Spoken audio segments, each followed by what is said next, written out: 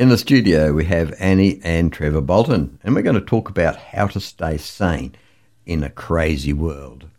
So, Trevor, you were saying before about the fact that you were alcoholic for those number of years. Then you would have set up like friends and things like that you drank with or associated with. How did you break the cycle of getting away from that group? I was an isolated alcoholic. I suppose you'd call it a functioning alcoholic. I had a very successful business. I was on the parish council at church and all of those things, and in Rotary, and I was a fine upstanding citizen. But when I got home, I found I couldn't sleep, and I used to drink alcohol, and I had no idea why, but I used to drink so that I would pass out rather than going to bed. And the change came with the reality that I couldn't sleep because of my traumatic experience when I was 3 years old and had been in hospital for 3 months. I had an eye operation, and when I was taken back into the ward, I was bandaged. My eyes were covered for, I think, nearly 3 months. So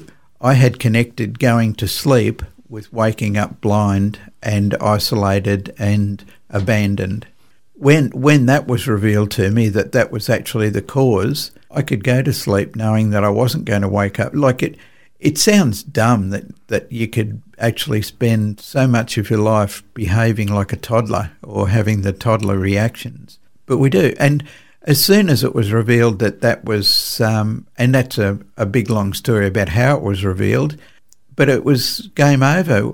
I haven't had a drink since, and I'm 30 years sober and haven't looked for it. Your thing about being dumb, that you were acting like a toddler for all of those years, is a classic example of when trauma happens, we emotionally get stuck at that point, and you don't have skills, you don't have abilities. The trauma is so intense that that one point is where you get stuck in an emotional sense, and it takes a revelation of what's going on for you to move past that and to have healing around that. So for you, Annie, that was God. Yeah. For you, Trev? Oh yes, it was an out of body experience. Actually, it was during an attempted suicide. I'd got to the point where I was totally out of control, and I didn't want to go on anymore. So because I was living such a lie, and I decided to give it all up, and that's when God intervened and showed me the truth about why I was doing what I was doing, and all my problems in life had been done to do with the physical body, not the real me. And once I saw the difference, I was totally changed. Thanks for coming in today. That was some really, really great eye-openers, and thanks for sharing your situations as well. Stay sane in a crazy world.